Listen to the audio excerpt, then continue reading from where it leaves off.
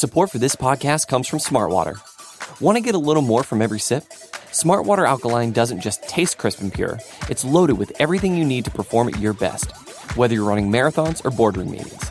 Elevate how you hydrate and pick up a Smartwater Alkaline today. To learn more, visit drinksmartwater.com.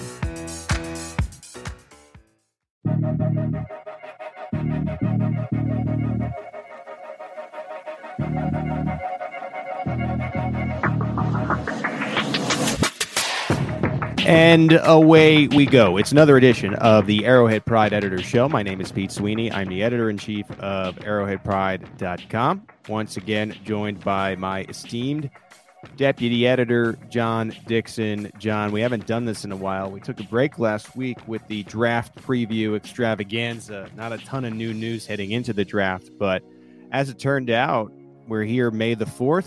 May the 4th be with you, John. We were in. Yeah, you're welcome. We ended up getting 10 new Chiefs out of the NFL draft. Kind of a surprise, I thought. Yeah, I think most people thought the number was going to be more like, 8 or 9. 10 was on the high side, I thought, of what we could expect. I think people expected Veach to trade up more than he did. Right. And even then he traded up twice, but it was fairly small jumps this time. I guess, what was it, 9 picks in the first round was a fairly good-sized one, but I think people expected more big moves than we saw. And so I'm pleased with how it went, honestly. Yeah, we're gonna have a general marinated discussion about the draft to start the show here. We're going to turn it over to the news. We're going to throw it back to the Brett Veach press conference to outline what we thought was important, play it back for you a little bit, and then we'll finish up the show with a roundtable discussion. We'll actually bring Steve back in to discuss our favorite pick, our least favorite pick, and our value pick of the NFL draft. So a jam-packed editor's show. But first, we have to go to the ratings and the reviews. We say this all the time. If you like the Arrowhead Pride Podcast Network, leave us a rating on Apple iTunes, especially if it's 5 stars. We will read it on the show. This came from Jelly Raymond. Great podcast, he says. Love the Thursday pod with Pete and John. I previously wrote a review about how I felt the Chiefs should take Christian Watson. And wow, did Brett Veach have a heck of a draft. Steal after steal after steal. The Chiefs got sneaky young and good on defense this offseason. So a rave review from Jelly Rayman. I like that name. Yeah. I do. Thanks, like that Jelly. name. Appreciate it. Yeah. Thank you, Jelly. Waiting on. This is such a dumb joke. Waiting on the review from Jam, John. Okay. Chiefs number 1 sent this review in, and he just said draft. This one's bad. He gave us 5 stars. I love the weekly podcast at Arrowhead Pride, but the draft coverage was horrible. The guys were so negative with every pick. They called Karlaftis and Okafor replacement and graded Moore at a C+. Really? Very disappointing coverage. So not happy with some of the bad grades. But look, that's the beauty of Arrowhead Pride. We allow everyone to have their own opinions. The Chiefs, generally speaking, from a national standpoint, for a change, got rave reviews for this draft across the board. I think in real time, some of our guys who had really dove into this coverage leading into the draft were not thrilled. I know that going in, Karlaftis was not a favorite of our Arrowhead Pride draft team. But as we would learn, John, from the Steve Spagnuolo phone call, I don't know if you believe it or not, but Steve Spagnuolo had Karlaftis number 1 as his edge. And I don't know. I watched the call. Did you see this call? It seemed like Spags was being genuine there, but you never know. I feel like when you're picking at number 30 and you get your edge guy. Well, just like the individuals who write at AP, coaches are going to have their own views of players. Mm-hmm. We make a lot of effort every year to try and come up with some kind of a consensus analysis of how players will be drafted, how prospects will be ranked in the draft. I go to a lot of trouble to make that thing happen. And, but still an individual general manager or coach is likely to have a view that varies substantially from that. Right. It's just impossible to predict how these things are going to go. But, that explains why the Chiefs were happy to take Karlaftis at that point, right? Yeah, no, I 100%. And they were able to trade up. And I think for the second year in a row, and let's get into our draft conversation now. I think for the second year in a row, we were surprised at the position of the top pick a little bit, but we really shouldn't have been. Do you know what I mean? Like, so last year, I remember when they took Nick Bolton, we're like, oh yeah, linebacker does make a lot of sense. They need to add at the linebacker position, but it caught us all off guard. This year, we locked in on edge defender, which is understandable. Wide receiver, understandable. And they go and not only trade up, but they trade up for neither of those positions and go get a cornerback. Trent McDuffie out of Washington is the highlight of this NFL draft class. We talked about Karlaftis. The Chiefs followed in the second round with wide receiver Sky Moore and safety Brian Cook. They went in the third round and got linebacker Leo Chenal, who is going to be a fan favorite, I can already tell. Round 4, Joshua Williams out of Fayetteville State, small school. They went in the 5th round, and I know this is probably going to be your favorite, John. That's my prediction. But Darian Kennard out of Kentucky, we'll see later in the show if he ends up being your favorite. And then in the 7th round, they went and got another cornerback in Jalen Watson with 243. They got a running back, which we nailed that prediction with Isaiah Pacheco out of Rutgers. Nobody knows how to spell his first name. And then number 259, defensive back, Nazeed Johnson, and he was out of Marshall. So you had 10 picks there, and 5 of them were defensive backs, including the top pick. McDuffie will be expected to be a day one starter outside. That's my feel on that one. Yeah. I think George Karlaftis will be expected to be a day one starter at that left defensive end edge position, even if they were to bring Melvin Ingram back as a rotational veteran guy. And I think Sky Moore will have a clear role. The other guys are nice depth, and I do like the Brett Veach strategy of going heavy defensive back, and we'll get to it. They ended up trading for a defensive back this week, but it's just throwing a lot of bodies at a position and circumstances, you can go after one in free agency. It's really expensive. They clearly liked McDuffie as a day one starter in the NFL draft. And now they're going to go to training camp. And we've seen them do this at other positions, like running back, for example, throw a lot of defensive backs to the position and sort of see what sticks here. And I think that generally was the overall theme of this year's NFL draft. I have to wonder if maybe the Chiefs took a different approach to solving the defensive line problem than we might have imagined. And, maybe this was as much because of the way the draft fell. But, you can argue that by making a substantial improvement at the defensive backs, a position where the Chiefs have traditionally not, well, at least under Brett Veach, not invested a lot of draft capital, that by putting some more talent there, they make the job for the defensive line easier. You can make that argument. Now, whether or not that was the plan going into the draft, I don't know. It might be that if the board had fallen differently, they might have traded up to get an edge rusher, and we'd have an entirely different view of this draft. In fact, it might have played out just as I thought, that they'd take edge with their first 2 picks. Right. Suppose, for example, they were able to trade up for the 3rd or 4th ranked edge player at 21.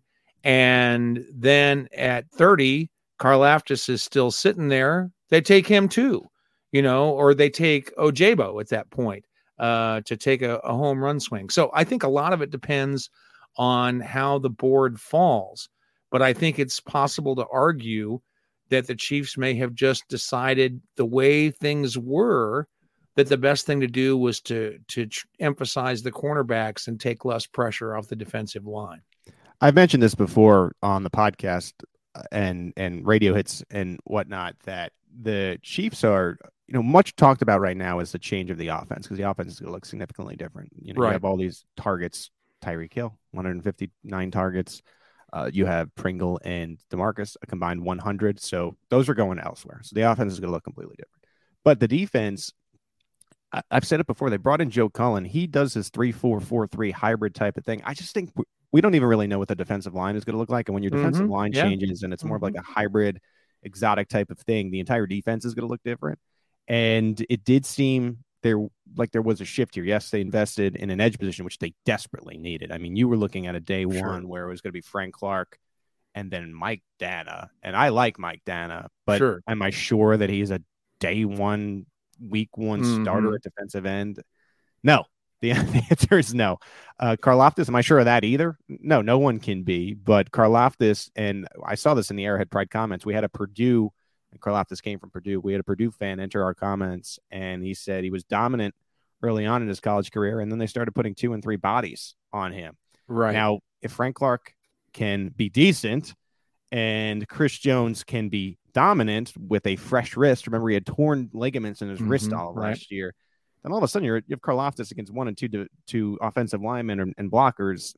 I feel pretty good about him maybe doing something at the pro level. Again, we got a long way to go. Sure. But we know that Steve Spagnuolo likes to rotate all of these guys. So you desperately needed a body there. This is a player that was a water polo guy. He's been playing football for 6 or 7 years. So you have some clay that is moldable, I think, in Karlaftis. And so I like Trent McDuffie, 5'10", a little bit undersized there for a cornerback, but the Chiefs are just very, very high. And I don't know. I got the feeling that if he wasn't the top cornerback on their board, they at least would put him in that conversation with a Sauce Gardner, for example, that went in the top 10. Realistically, I mean, that's how pumped up they were to get him. They said that they named about 16 to 18 what they would call first round grades. Right. They had one on McDuffie, which is why they traded up from 29 to 21 to go get him. It was a bit weird, and it makes you feel dumb as someone who tries to analyze this team, because you thought the Chiefs were trading ahead of the Green Bay Packers to take a wide receiver, but they were really trading ahead of the Buffalo Bills, who went and got McDuffie. The Bills end up going and getting Elam. So we always talk about the quarterback class and how, like, you know, when quarterbacks are drafted in the same first round, they're always compared for their whole career. These are the 2 top teams in the AFC, and the Chiefs traded up, and instead of taking Elam, they go and get McDuffie. You know that Bills fans really are going to be invested in the cornerback Elam, and these two are going to have a little thing, I think, over the years as we go, and the Chiefs made that decision. I think you sometimes see the same thing with Mahomes and Watson, or, you know, if you really want to make fun of Chicago, Mahomes and Trubisky. I think you get that a little bit, and it'll be Chiefs and Bills fans specific, but I think they'll be watching this. And Elam, if you really look at some of his footage as well, he's a guy that really comes in with a little bit of a chip on his shoulder. And so I think it's just going to add to that Chiefs-Bills rivalry a little bit. You know, I would guess that if we sampled every SB Nation podcast for an NFL team this week, that there's going to be a discussion about the positions that the team drafted in the early rounds were different than they expected. And I have a reason for this. I've been looking at some numbers for an article that I'm working on that'll be on arrowheadprod.com later today. But last year, there were 8 quarterbacks that were expected to go in the first round, in the first 3 rounds. I think is the way the calculation works. 8 of 11. This year, there were 2 or 3 that were expected to go in the first 3 rounds. Yeah. And I think that puts if you have that many players that you know are going to go there, people pay a lot of attention to where quarterbacks are going to go. They spend a lot of time analyzing where quarterbacks are going to go. And so those positions they're not set in stone, but you have a clearer idea of how they're going to play out.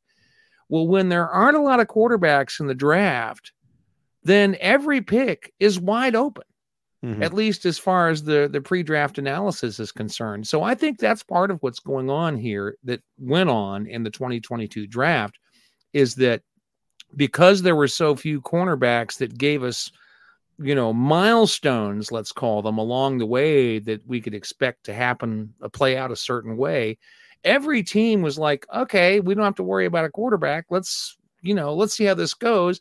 And because that was the case, they didn't know how other teams were going to use their picks either. And so there was a lot more variation, I think, this year across the board than we would typically see.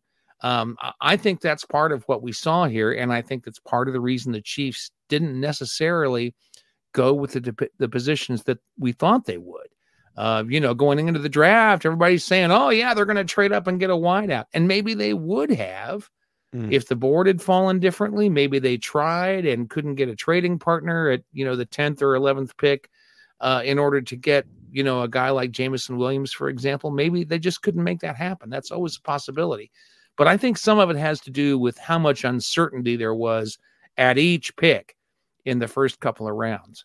Well, you saw defense start the draft, and then there was that offensive run, and it included a lot of the top wideouts. Yep. And when all these top tier, sure, elite guys are gone by pick 17 or whatever it was, it's really hard at 29 to trade up unless you're taking a big bet. But I think when you come out of it and you end up getting 10 players, I think to an extent, maybe that was always the intention of the Chiefs. And if you wanted 10 players out of the draft, which they obviously considered pretty deep, then they're not going to sacrifice X amount of picks to go up and get a receiver, especially when you get to day 2.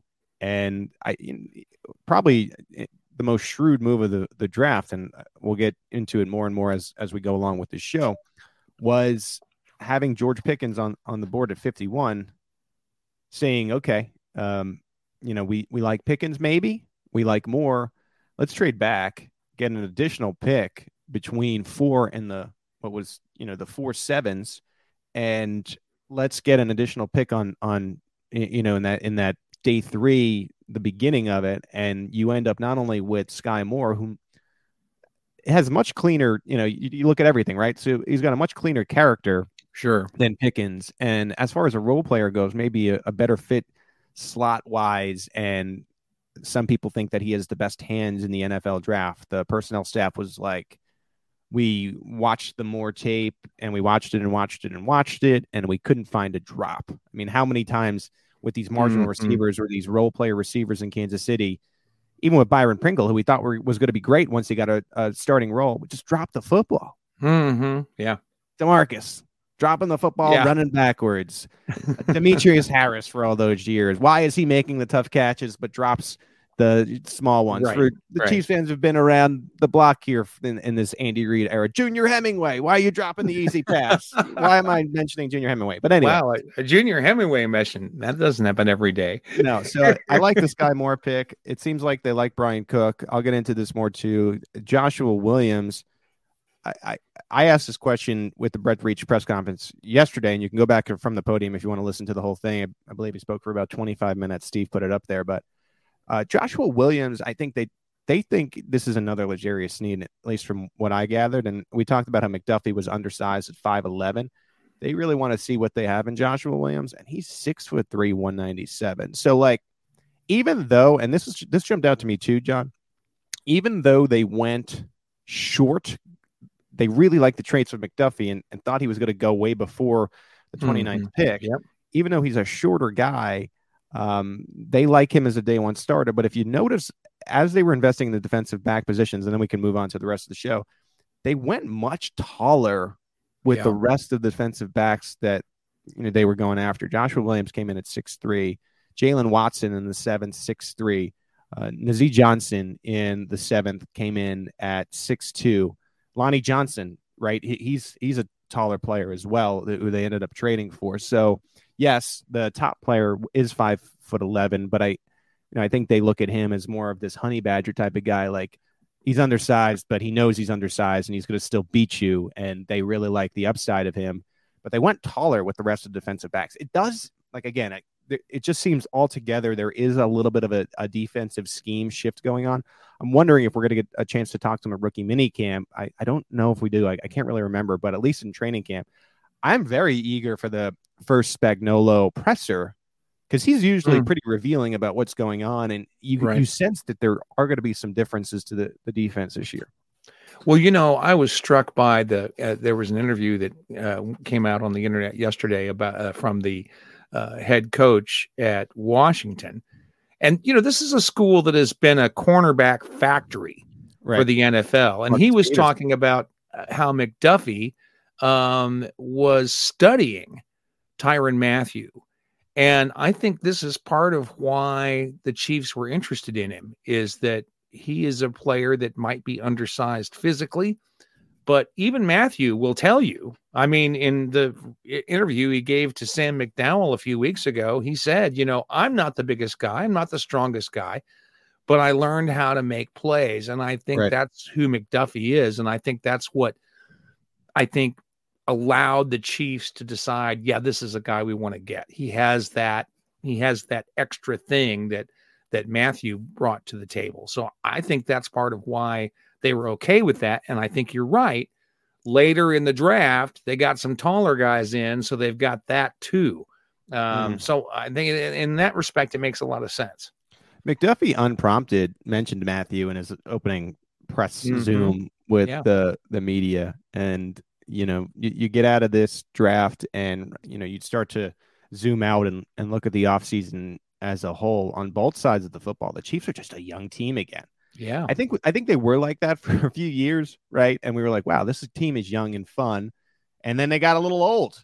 And then now you're seeing them go back and turn back the clock and bring in a lot of young players and a lot of young prospects. And I think it's exciting to see what these guys develop into, like a lot of names that you just didn't have before this year. And I think in a way, and granted, like, man, I can't tell you enough how fun it's been covering the Legion of Zoom, Tyreek Hill driven Chiefs. But there is an aspect, I think, even as someone who's a reporter of this team, blogger, radio guy, whatever you want to call me, podcaster, that finds this team very exciting because it, same colors, same home stadium, but it does feel like a completely new team as you get out of this draft, John.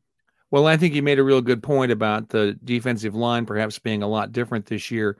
And I think that's exactly right. I think we're going to see a much more different team this year than maybe we already expected. I mean, I think a lot of people realized that the offense is going to look different, but I think the draft tells us that the defense could look a lot different too. I completely agree with you there.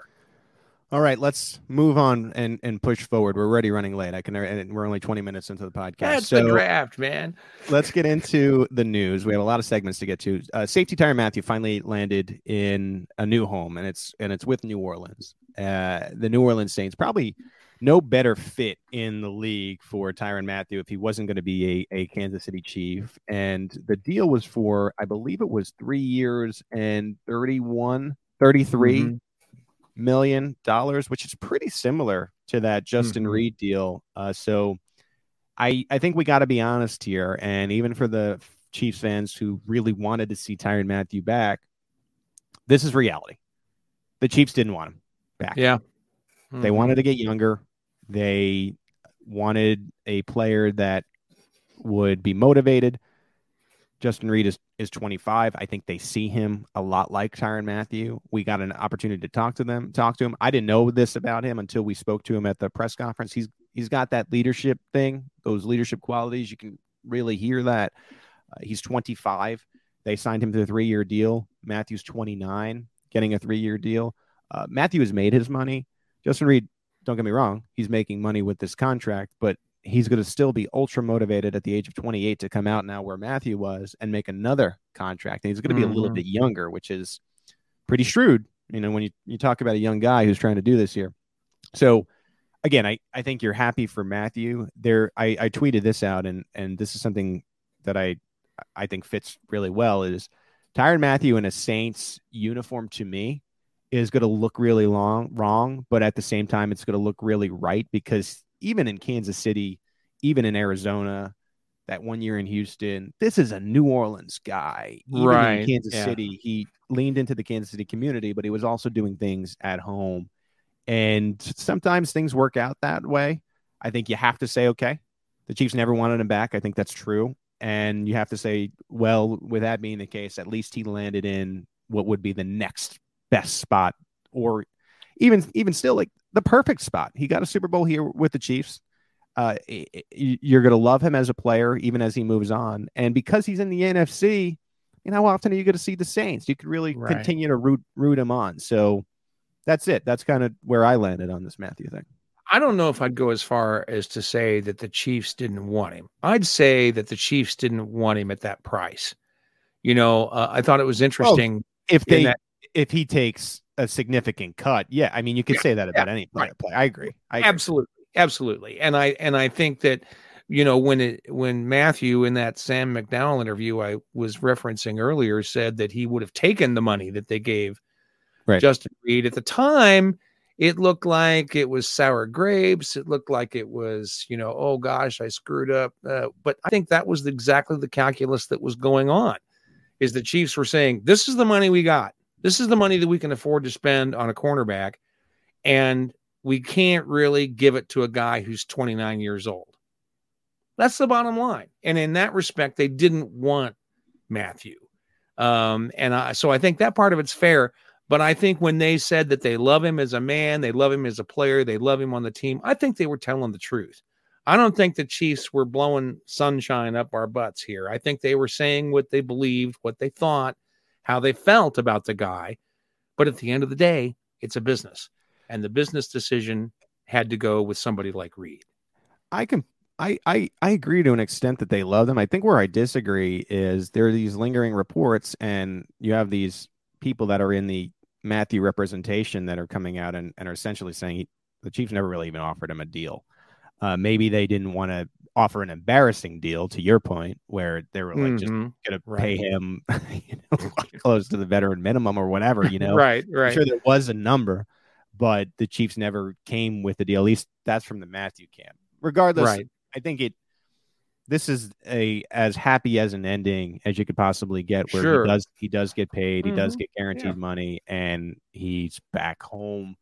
And I just think it's the ultimate fit. And this is a guy that really thinks he's going to have what is a Pro Football Hall of Fame, like just as production wise, as strong a second half of his career as the first half. And he will be doing it for the New Orleans Saints. And I think that's really great. We remember we mentioned a number change where he's going to change the number to Woodson's jersey because he wants to have a great second half of his career. A tweet I just want to bring up before we move on to the next news topic is I saw this, and you got to take Mathieu tweets with a grain of salt, but I thought this was an especially fitting one where he said, potential is not production, which we'll have to review like a year from now, right? Like if Justyn Reed doesn't really pan out, or if McDuffie is not the day one starter that the Chiefs maybe thought, and let's say the Saints go to the playoffs and win a playoff game. Hindsight is 2020, but it's an interesting point. Now, I wouldn't read into every Honey Badger tweet, right? Like he tweets a lot, he deletes a lot, but that one to me stuck with me, so I just wanted to mention it before. We could do a whole show every week that's just discussing Honey Badger tweets. I mean, you realize that we could have a 10-minute discussion on every one of them, probably. Yes. Well, that is no longer our job. So right. That belongs to the Saints SB Nation blog. Okay, moving on to the next news subject. We'll fly through some of these here. Cornerback Rashad Fenton is currently rehabbing. We didn't know this. Yeah.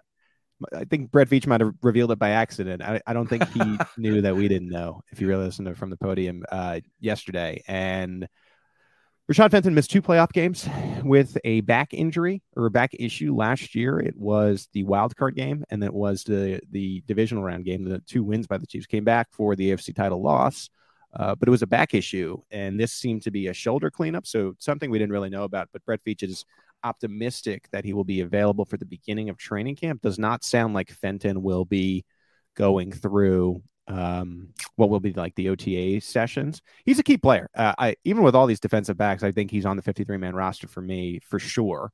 Has really emerged last year. He was just like a slot, he's a role player, then a slot guy, and now he's really shown that he can also be an outside cornerback. He's had his vulnerable moments, but I still think he's among the 5 or 6 best cornerbacks on the team.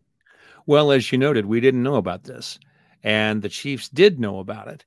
And here they went and kind of doubled down on cornerback in the draft. So, I think that might have been part of the thinking as well, as we don't know where Fenton is going to be and how well he'll come back from this injury. So it doesn't hurt us to have some more depth guys in there just in case that's the way it plays out.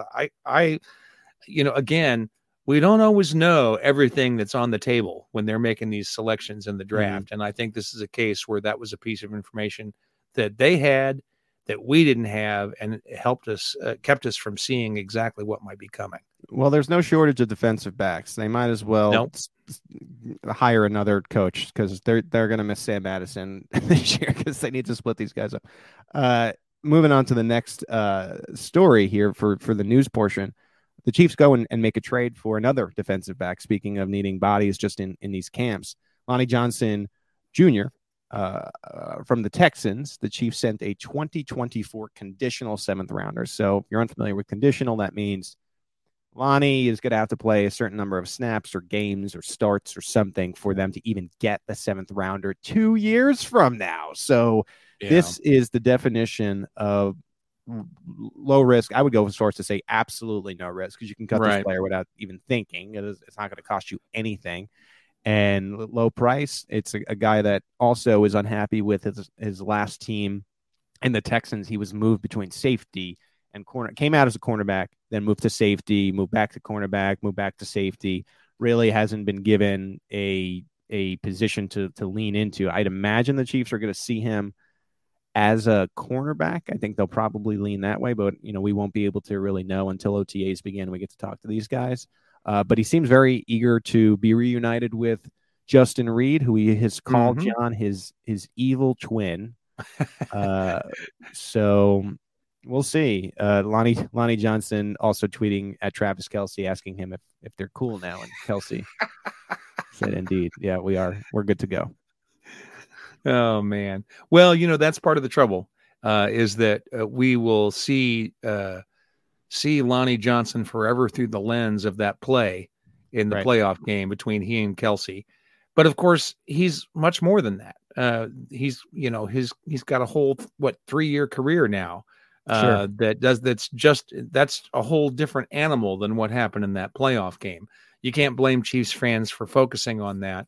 But, the Chiefs have been paying attention to this guy for a while. That's been made pretty clear by the statements that Veach has made and that others have made, that they've been paying attention to this player for a while. They've liked him, and they had an opportunity that they were talking about getting him last year up at the trade deadline and didn't. Right. So, this is somebody that they like, and maybe he'll be a different player for the Chiefs. Maybe he won't be. We'll just have to see. Right. And this is someone that Brett Veach obviously had high grades on coming out. It seems like they visited with him. This would be considered a Brett Veach special. Yes. The hard truth sometimes about the Veach special is that a lot of them don't pan out. Well, some of them do, where you're able to get worthy snaps of guys, and they're hoping that with Johnson. My quick twitch reaction of this is there's just too many defensive backs with upside in camp for Johnson to make this team. I was really looking at it. I think there's only going to be like 3 or 4 defensive back spots. You include the Bush in that as well. You're probably down to 3 spots. Is Johnson really going to make the team? I don't know.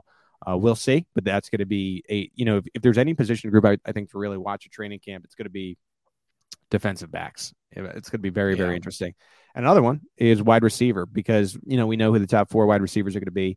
Top 5, you could say there's going to be battles for that 5 and 6 spot. And now wide receiver Justyn Ross, who comes out of Clemson, really interesting story where he had he had to have like a spinal fusion surgery. Yeah. Got lost in the shuffle a little bit, ended up missing entire 2020, 2021 at Clemson, was cut short, looked really promising as a young player, as a freshman. And so now he's a member of the Kansas City Chiefs. You have folks out there floating reports that he's revved up, ready to go. This is another example of a low risk, high reward in the sense of you're bringing in an undrafted free agent. And we have seen the Chiefs really nail some of these undrafted free agents. So, I think you look at these 2 players on both sides of the football, Johnson with the trade, and then Ross, this UDFA out of Clemson. Clemson calls itself wide receiver university. Who knows if Justyn Ross can sneak on this team with the initial 53? Well, and someone made the point, was it one of our people that made the point in Slack that it'd be awful for Cornell Powell to have to not make the Chiefs because Justyn Ross is here.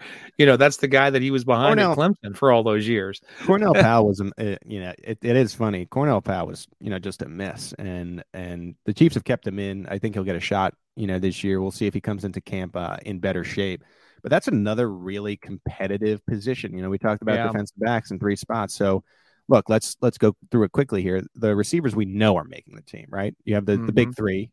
It's crazy to put McCole in this, right? All of a sudden, McCole, Hardman, MBS, Marquez Valdez-Scantling, Juju Smith-Schuster, and then you have Sky Moore making the team. That's certain. And then I think they keep 6 receivers. And, we talked about Justyn Ross, but you have Powell, who we mentioned, Defoe, an Arrowhead Pride favorite who made the 53 last year. You have these guys that are on their second chance, and Corey Coleman and Josh Gordon.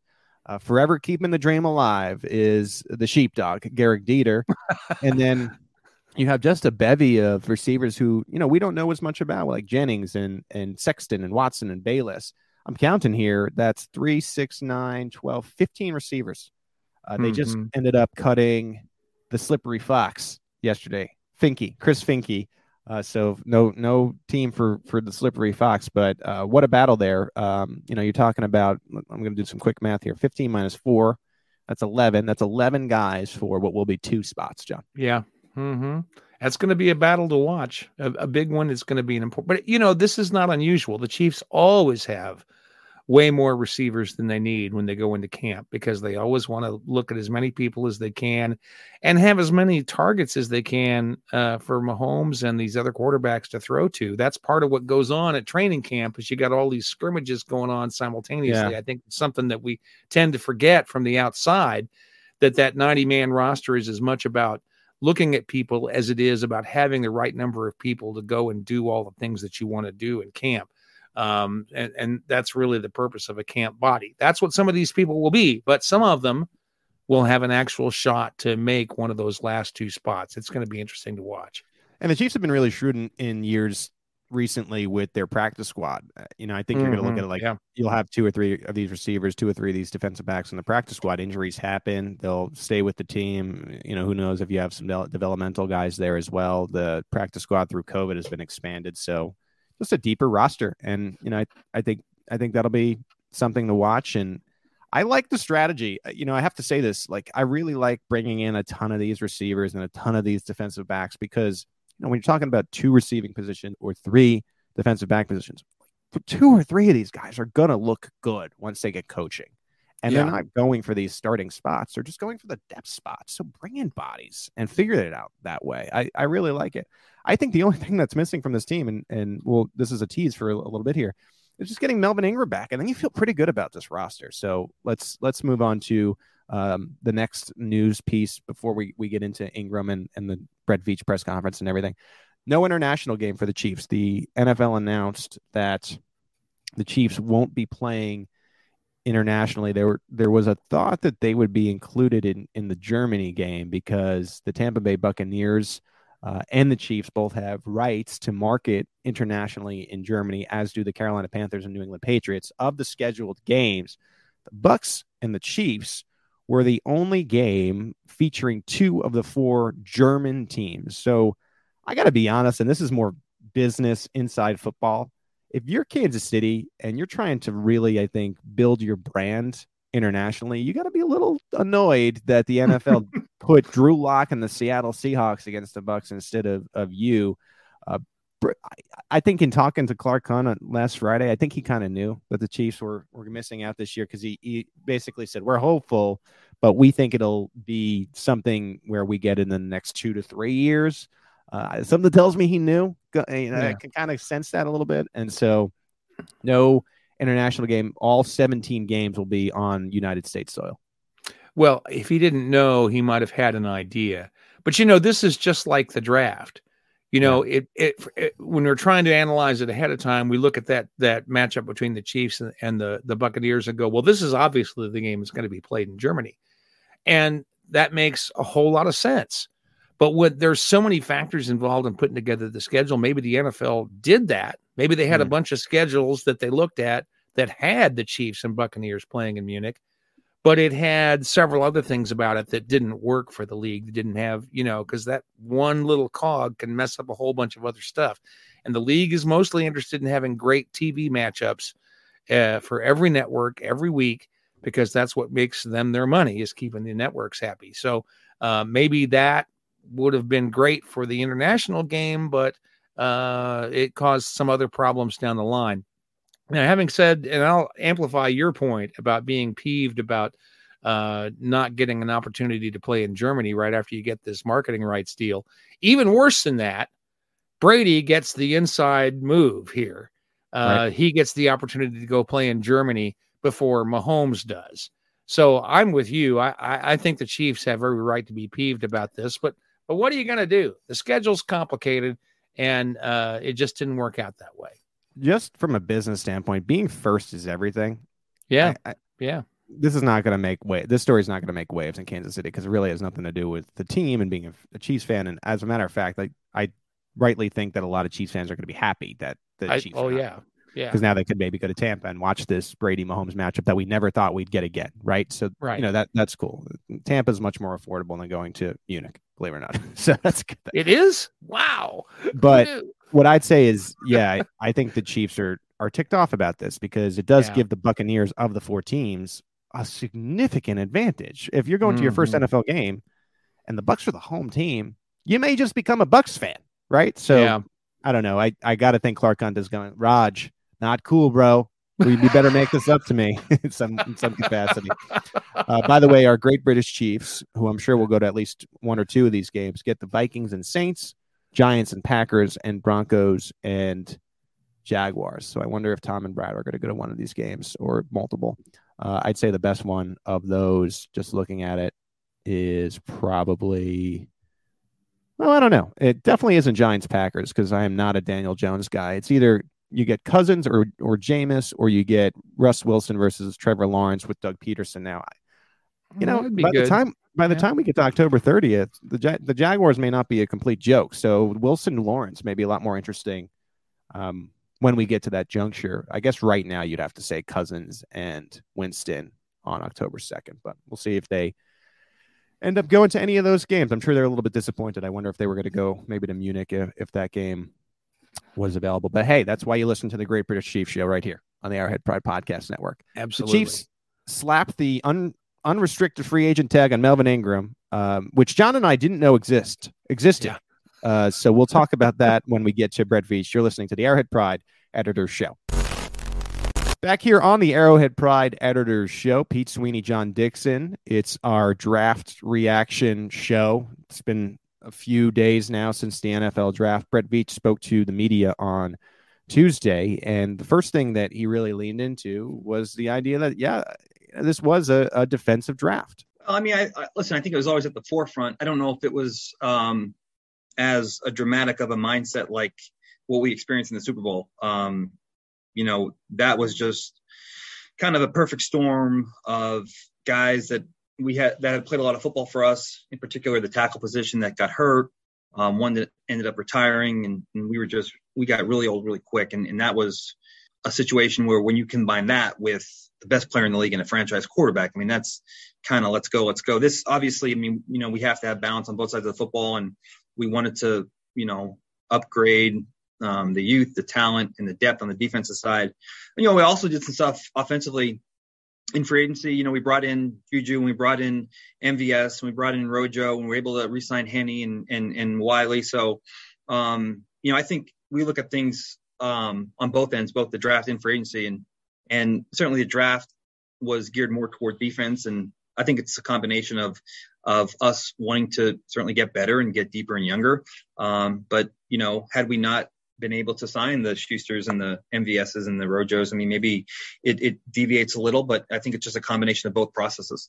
And John, I think that speaks to your point in the idea of it was only a defensive draft because the Chiefs made the free agency moves that allowed them to have a defensive draft. You have Brett Veach talking about, well, we got Hardman and Juju and MVS, and kind of switching gears, in my opinion, on this point in particular. I think it just shows you how high the personnel staff is on this new offense.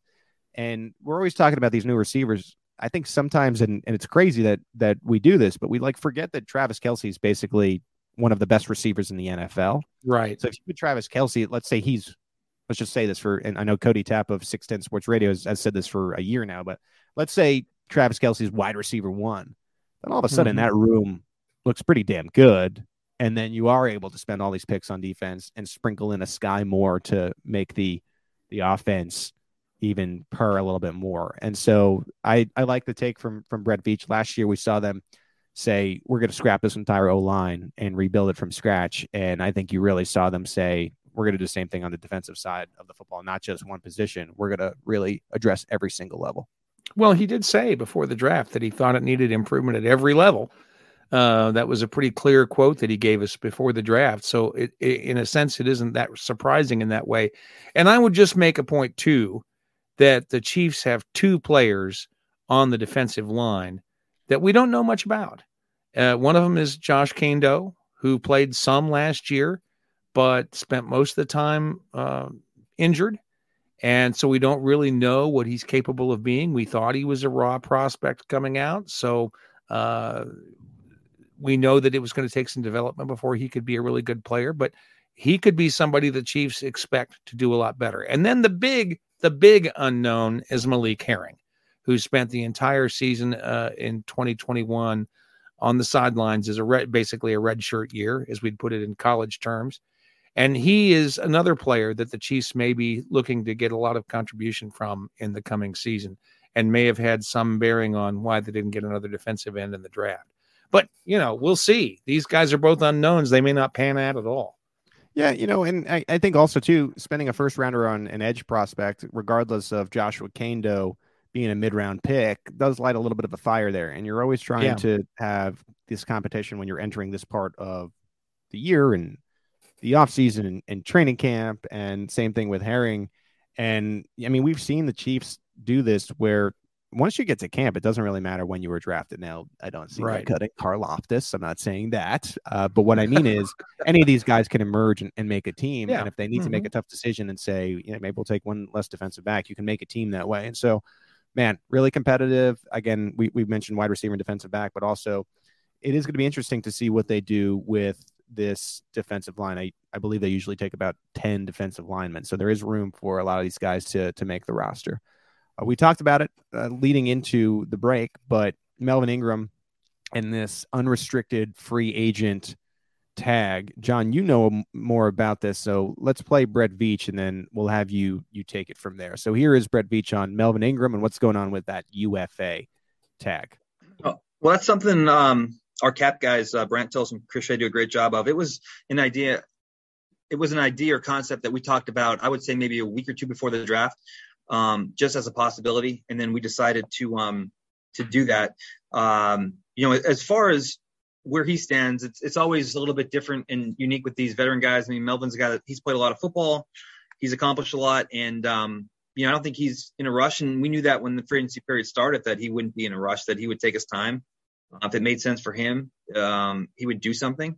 We've been in contact with his agent. If there was something that made sense for us, we would definitely want him back. And I think what this UFA tender does, it allows us the ability to communicate and not have either him or his agent do something without us being in the mix. And I think that's what we wanted. We don't know where this is going to go.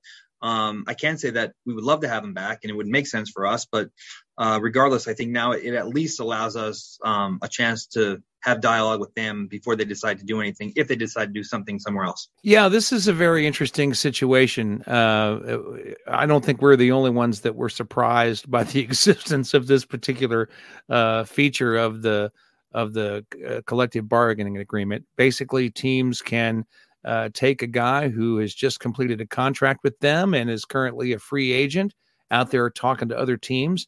And after the draft, the day after the draft, or actually before the deadline on the Monday following the draft, they can place a tender on this guy. And the minimum is set by the amount of money he made last year, the amount of salary he made the year before.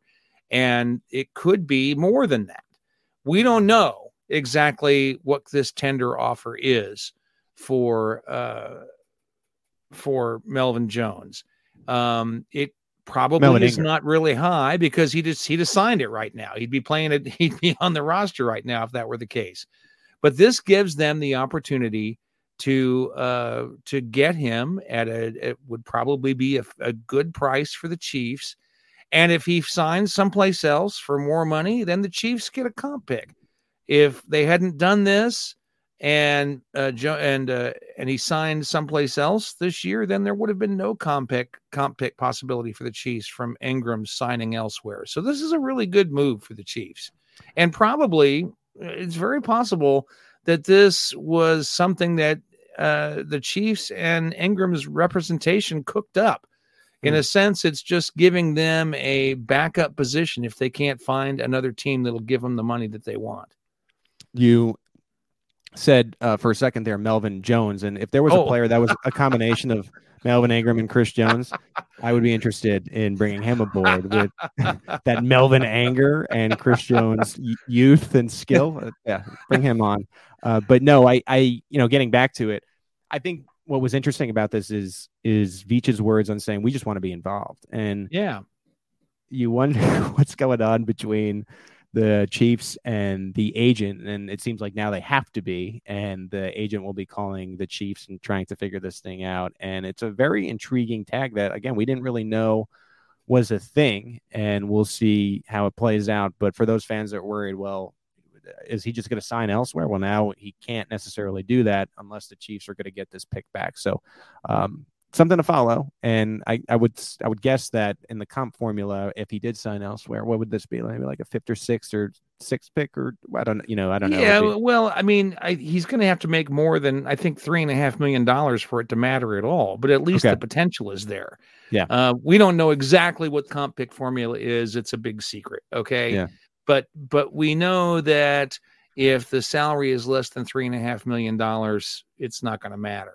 And that might happen. He might sign a deal with another team for $3 million this year, and then it's not going to matter. But if he signs for $4 or $5 million, which is within the realm of possibility, then the Chiefs would get a comp pick, and it might be earlier than the one they got this year, which was in the 7th round. It could be 5th or 6th round.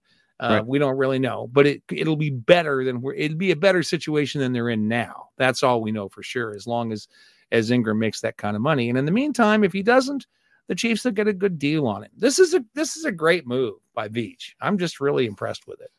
We mentioned before the Sky Moore pick, the Chiefs traded back, and they held their breath for a few picks, and were still able to get a wide receiver they liked in Moore, and that was in the 2nd round. But what they got from the Patriots in return was pick 145. In the 5th round, they didn't have a 5th rounder. They used it to draft offensive lineman Darian Kennard. If you looked at the TV and the internet right away, the NFL and ESPN were listing Kennard as a guard, despite him playing right tackle at Kentucky. And the Chiefs have backtracked on that since Saturday, and it continued with general manager Brett Veach yesterday. Yeah, I think we do. I mean, and that's our plan when we drafted him. There's been a lot of talk is he a tackle? Is he a guard? And I think we feel confident they can play guard, but I mean, you're talking about a guy that has logged a ton of starts at right tackle. There's some cleanup work that he needs to do. We have a great coaching staff. We have a great group of guys in that room that are really experienced. And but I think, anytime you can go and play right tackle successfully at an SEC level, more often than not, that'll translate to the pro level. Now it'll be a jump, just like all these colleges are, when you're moving from, moving up to the NFL. So it's not like it's going to be easier, but I think if there's one conference that gives you a sense of hope and, sense of encouragement is, if you can line up at right tackle, and I think we all saw that Georgia defensive line last year. If you can line up and play against defensive fronts of that caliber, I mean, you're certainly going to have a shot. Again, it doesn't mean it's going to be easy, and it might be rough at the beginning, but I certainly think he's athletic enough. He's certainly long enough, and we love his length. Orlando Brown, people thought he wasn't athletic to play tackle, but I think when you have size, length, and you're wired the right way, you put those guys around the right coaching, I think they can become very successful. And I think that's kind of where we're going with Tyrann. So, John, you've been all over this with Kennard, and we'll see if he ends up being your favorite pick in the next segment. We'll see. But this is very clearly someone that they see as a candidate to compete with Andrew Wiley. I've mentioned on the show, I think the Chiefs are optimistic about Lucas Niang's rehab. I personally don't think he's going to be ready to go in a game until like week 4, week 5 earliest. And so I think in camp, it's really going to be Kennard versus Wiley to see if the rookie can come in and take that spot. And he's certainly ticked off enough. It seems he's already compared himself to Trey Smith. He didn't like falling. And so we'll see if Kennard can do this. Yeah, there's a lot to like about this situation. First, the value the Chiefs got. If you're a fan of paying attention to draft pick value, this is a tremendous pick. And I think it's important to note that the Chiefs actually got the 158th pick and traded up to the 145th to get Kennard, and this was something that Sperduto talked about on Saturday, was that they didn't think he was going to last another 15 and 20 picks, which suggests that the Chiefs had targeted this guy.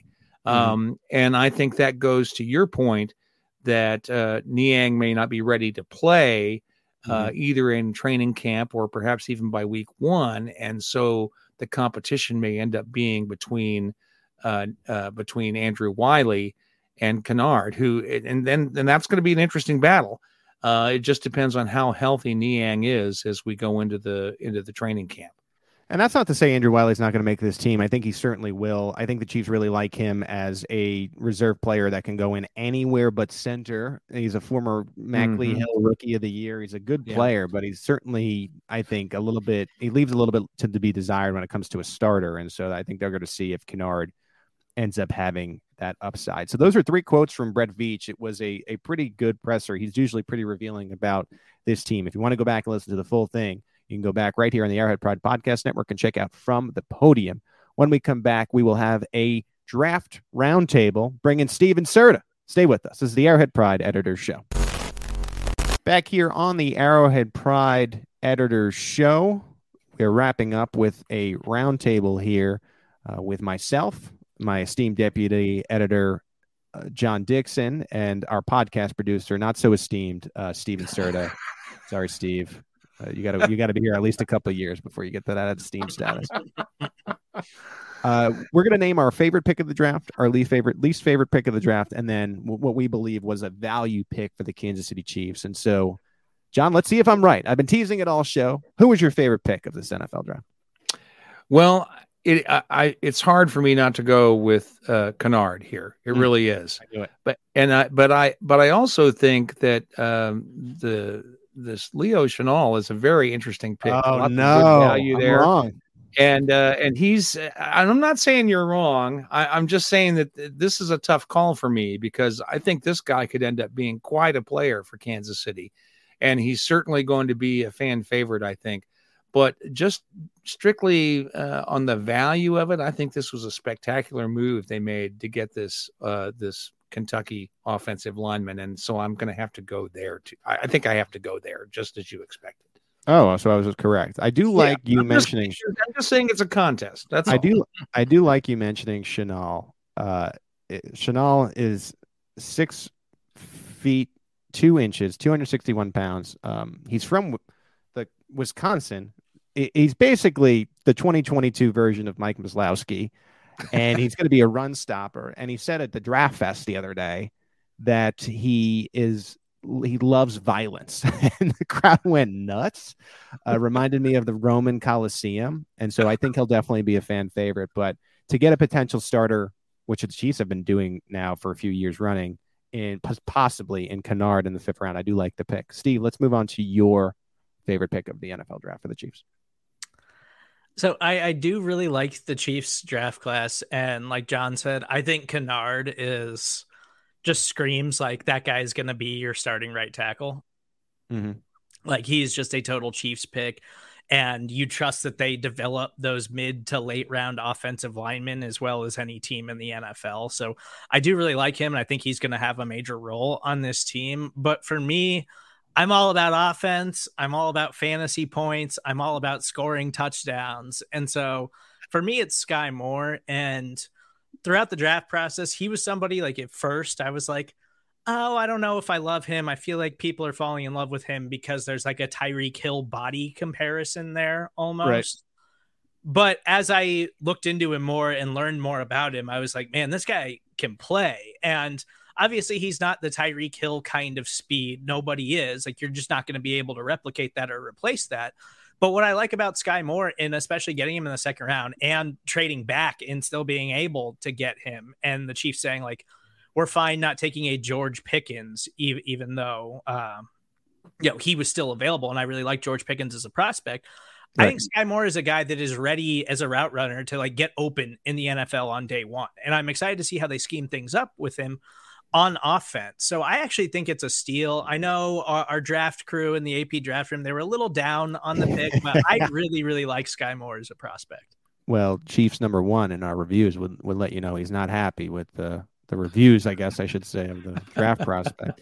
I like Sky Moore. I like the new offense. I really think it's going to be a lot more balanced. I think instead of the Hill or Kelsey show each week, right? Like we went into past 80 games of the Kansas City Chiefs. Is it going to be Hill or is it going to be a Kelsey week? Is it going to be Hill or going to be Kelsey? I think you might see a week where it's Juju. I think you might see a week where MBS goes off. I think you might see a week where it's touch the sky more. I think McCole Hardman could have a yards from scrimmage week where Hardman just gashes you. Who knows if it's a Rojo week or a CEH. And I think that'll just make the Chiefs a lot more, I think, fluid of an offense. And I think Moore will fit right into that because he doesn't have to be the guy, right? Like this is someone that they can kind of develop and see what he is. And man, there's a lot of different places to throw the football. The only, huge threat right now seems to be Travis Kelce. And if you're going to double up Kelce, I think there's a lot of pass catchers and running backs on this team that could do some damage. I do like the Moore pick. Gonna say McDuffie. Not that I love McDuffie. I just love the fact that we're finally getting a Brett Veach announcing himself in the first round pick. If you really go these past couple of years, 19 they didn't have a pick because of Mahomes. The 20. What did they do? They ended up trading it for what was it, Frank Clark, Orlando Brown Jr. last year. So I think you finally had Brett Veach announcing himself and saying, no, we're not only going to like this guy in the first round, we're going to trade up to go and get him. And he picked McDuffie over Elam. I talked about that earlier. I think it's nice to see Brett Veach finally going out on a limb and saying, this is my guy, calling his shot in a sense. And we're going to be able to see if he ends up being that day one starter. And he hasn't had this challenge yet because he's traded it for contributors where he has to be. You traded up to go get him. You picked him over other cornerbacks that were interesting. Like, I like it. I like the gall to go do it. And I also like the immediate shattering of the, we don't invest premium picks narrative because Veach said that in the offseason and you're like, whatever, dude, until you do it, we're just going to assume you don't like to spend on a day one pick on a defensive back. But there he goes and calls the shot. So I think that's a very interesting part of the NFL draft. All right. If you are, again, that salty reviewer, I would shut off the podcast now because it's time to name your least favorite draft pick. Steve, I'll go to you. Well, it's the player that you just named, and the Chiefs' first overall pick in cornerback Trent McDuffie. We were doing a Twitter Spaces for SB Nation, so there's audio out there of me reacting live to this, and I was totally deflated. I think that he's got a chance to be a strong starting caliber NFL cornerback. I just don't know. He's not the traditional size, length type of defensive back that they've put into these Spags systems. And so it's not necessarily that I don't like the pick. It's the trading up to get him, like you mentioned. It just goes against the body type that they've traditionally drafted. And with Brett Veach, that cornerback is the one position that you've had success attacking outside of the top end of the NFL draft or trading and acquiring, former first round picks or high upside athletic corners and developing them. It seems like that's the position where on the offensive side of the ball, offensive line, they've done a really good job of that stuff. It seems like cornerback is a position where they've had success doing all of that stuff. So trading up to go get him isn't something that I necessarily love for a player that I don't necessarily view is having truly elite upside. Okay. All right. I don't love the fact that you immediately went least favorite to my favorite. John, we'll go to you. Well, I didn't have a D Ford moment at any point during the draft. I think that's what Steve had, was a D Ford moment. It's like, what? That's what it sounds like to me. I didn't have one of those. And I'm gonna go against Steve's favorite pick here and say that Sky Moore is my least favorite. But not because I don't think he's going to play well. I think he's going to play well. I think the Chiefs have taken a good player here. What disturbs me about it is that we're back to this gadget player narrative. And that's maybe a silly thing to make it my least favorite pick. But I'm just really tired of it. I'm tired of DeAnthony Thomas's and Tyreek Hill's and McCole Hardman's and these undersized players that the Chiefs get, and they end up being returners, and then people start calling them gadget players. I'm just tired of it. And that's just me. It's all about me. That's what you're asking is my opinion. And I'm just tired of this gadget player nonsense. And I wish they'd have gotten a guy that everybody could be saying was an X receiver, so that finally coming out of the draft, we couldn't be talking about a damn gadget player. It does seem like there are a lot of weapons, and this is to your point, John. It does seem like there are a lot of weapons on the offense right now that do one thing, whereas Tyreek Hill was he developed into a complete receiver that did a lot. And so you're going to need one of these guys to really emerge. Like MVS is going to have to be more than a deep threat. Maybe Juju can be more than this intermediate guy, right? Like Mecole Hardman cannot be a gadget guy. He sort of has to be a complete receiver now. You can make the same case that you just made for Sky Moore. I guess my least favorite pick is the last pick in Johnson. Just another defensive back out of Marshall. How many defensive backs do you need?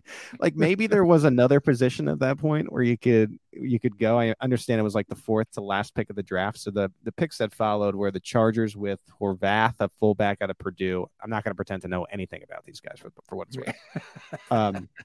Arcuri, an offensive tackle out of Michigan State, and then Mr. Irrelevant was the 49ers pick of quarterback Brock Purdy out of Iowa State. So just those positions, right? Arcuri, again, I don't know anything about him, but I think another tackle maybe would have made a little bit more sense to me than the 17th defensive back in Johnson. But who knows? Maybe Johnson comes out of the woodwork and ends up miraculously making the team as like this super special teamer or something that Uncle Dave wanted or something like that. So I guess that would be my least favorite pick. Let's go to the value pick of the NFL draft class. John, I'll go to you. Got to be Kennard. I mean, there's just no way around it. And I think there's an additional aspect to this that we're going to look back on in the years to come. And that was the Chiefs trading back 4 slots with the Patriots to pick up this 5th round pick. Because without that pick, Kennard's not on the team. It's just that simple. They wouldn't have had any picks between the 4th round and the 7th round. And all we'd be talking about is those 3 players they took. Maybe they would have taken that offensive tackle.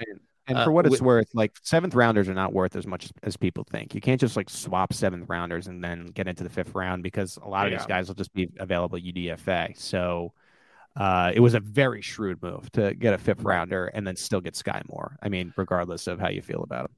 Right. And then to get this player later who could end up being a long-term starter for the Chiefs. We don't know that. Let's just start right there. We don't know that. But I think just numerically speaking, he was the best value of the draft for the Chiefs. And I think that as time goes on and we look back at how the Chiefs got to the point that they could make that pick, we're going to appreciate what a smart move it was to make that trade back in the 3rd round, right? No, it was the 2nd round. I get confused now. Yeah. Just, you traded back 4 slots, you got the extra pick, and that ended up being Darian Kennard. All right, Steve, let's go to your value pick. I really like where John went with Kennard. I really agree that it seems like that guy's going to wind up just being a player for the Chiefs for a while, just based on their track record of developing offensive linemen. But I also really like the Joshua Williams pick. And I like it kind of for the reasons that I didn't love the Trent McDuffie pick, because Joshua Williams seems like he is a typical mid-round Brett Veach Chiefs organization draft pick, from a smaller school who's got high upside athletic traits that they can really develop. And we've seen them have a lot of success in doing that with L'Jarius Sneed, Rashad Fenton, and Charvarius Ward, who was an undrafted player that you traded nothing for. I think that Joshua Williams has the makings of another one of those Chiefs special cornerbacks that they get late in the draft, and he's got the physical traits that they can really develop, and he'll wind up being a long-term player for them. I love the points that you guys have mentioned. Kennard, especially if he becomes a starting right tackle, is such a value pick. Joshua Williams in the idea that he could be the next Sneed that they get and they get a little bit taller in the cornerback room, I think is huge. And you see the Chiefs do this a lot with, what is Fayetteville State? We don't even know what that is. They went and they said, we're going to lean in on the traits, just like they did with L'Jarius Sneed out of the small school, Louisiana, right? Louisiana Tech. Am I getting that right? What was L'Jarius Sneed's? I think that's right. Yeah.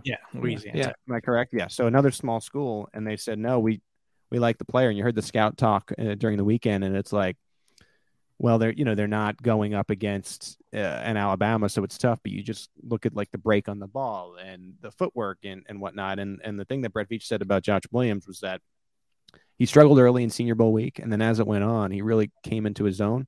Those are two things we should be looking at, especially I think in future years as we try to figure out who the Chiefs may take. Is like small schools, and they freaking love them some Senior Bowl. Like if you somehow stand out at the Senior Bowl, I think they weigh that very, very heavily, which is amazing, just considering like you have 4 years or 3 years of college film, and it's like this 1 week can really determine if you're going to be in Kansas City or not. But a lot of teams do that, and for good reason, because you're seeing the best of the best go up against each other.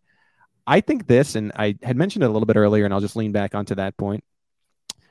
So in the draft, you saw Trevon Walker go, Aiden Hutchinson, Thibodeau, Jermaine Johnson win at 26, who the Chiefs could have had, and they get Karlaftis. And my guy Spags gets on the phone and he goes, "I'm telling you, I know I'm saying this now, but we had you at the top of our board, and I know I'm just not saying it. So if you got the top defensive end on your board at 30, and that is real." There's no other answer to this question, right? Like, yeah, right. But that cannot be true, right? I don't know how that, but if it is, I'm going to go with that. I'm going to trust Spags that he was not just blowing steam up poor George's ass, and I'm going to say that he was the top defensive end on there. But he definitely has the measurables. I mean, if you really look, 6'4", 275, that is a big ass. Like that's what Spags likes at the position. So who knows? Maybe Karlaftis was really the guy that Spags wanted, and they get him at number 30, which would be embarrassing to all these other teams that passed on him. Really, well, I think the most important point here is that we need to have a Pete Sweeney coach impression on the show every week. That was really great, Pete. Thank you for that. No problem. No problem. If you want to see what I'm talking about, go to the draft calls. I mean, the Chiefs have put these out on Twitter, but he has this conversation with Karlaftis, and he's like, "Yeah, you were our guy the whole time." If that's true, there's no other answer to this question, regardless of what Williams and Kennard are able to put together. But look, that's a draft recap show. We went a little bit long today, so apologies on that. I hope you enjoyed the bonus content here, about 12, 13 minutes. But we appreciate you listening to the Arrowhead Pride Podcast Network. We encourage reviews. If you like the Arrowhead Pride Podcast Network, you like our shows, please leave us a rating and a review. We'll read it right here on the Arrowhead Pride Editors Show. Thank you to Deputy Editor John Dixon. Thank you for Steve Serta for all the background stuff, and then joining us for this end of the show roundtable. And thank you. I'm Pete Sweeney. Thank you for joining us on the Arrowhead Pride Editors Show.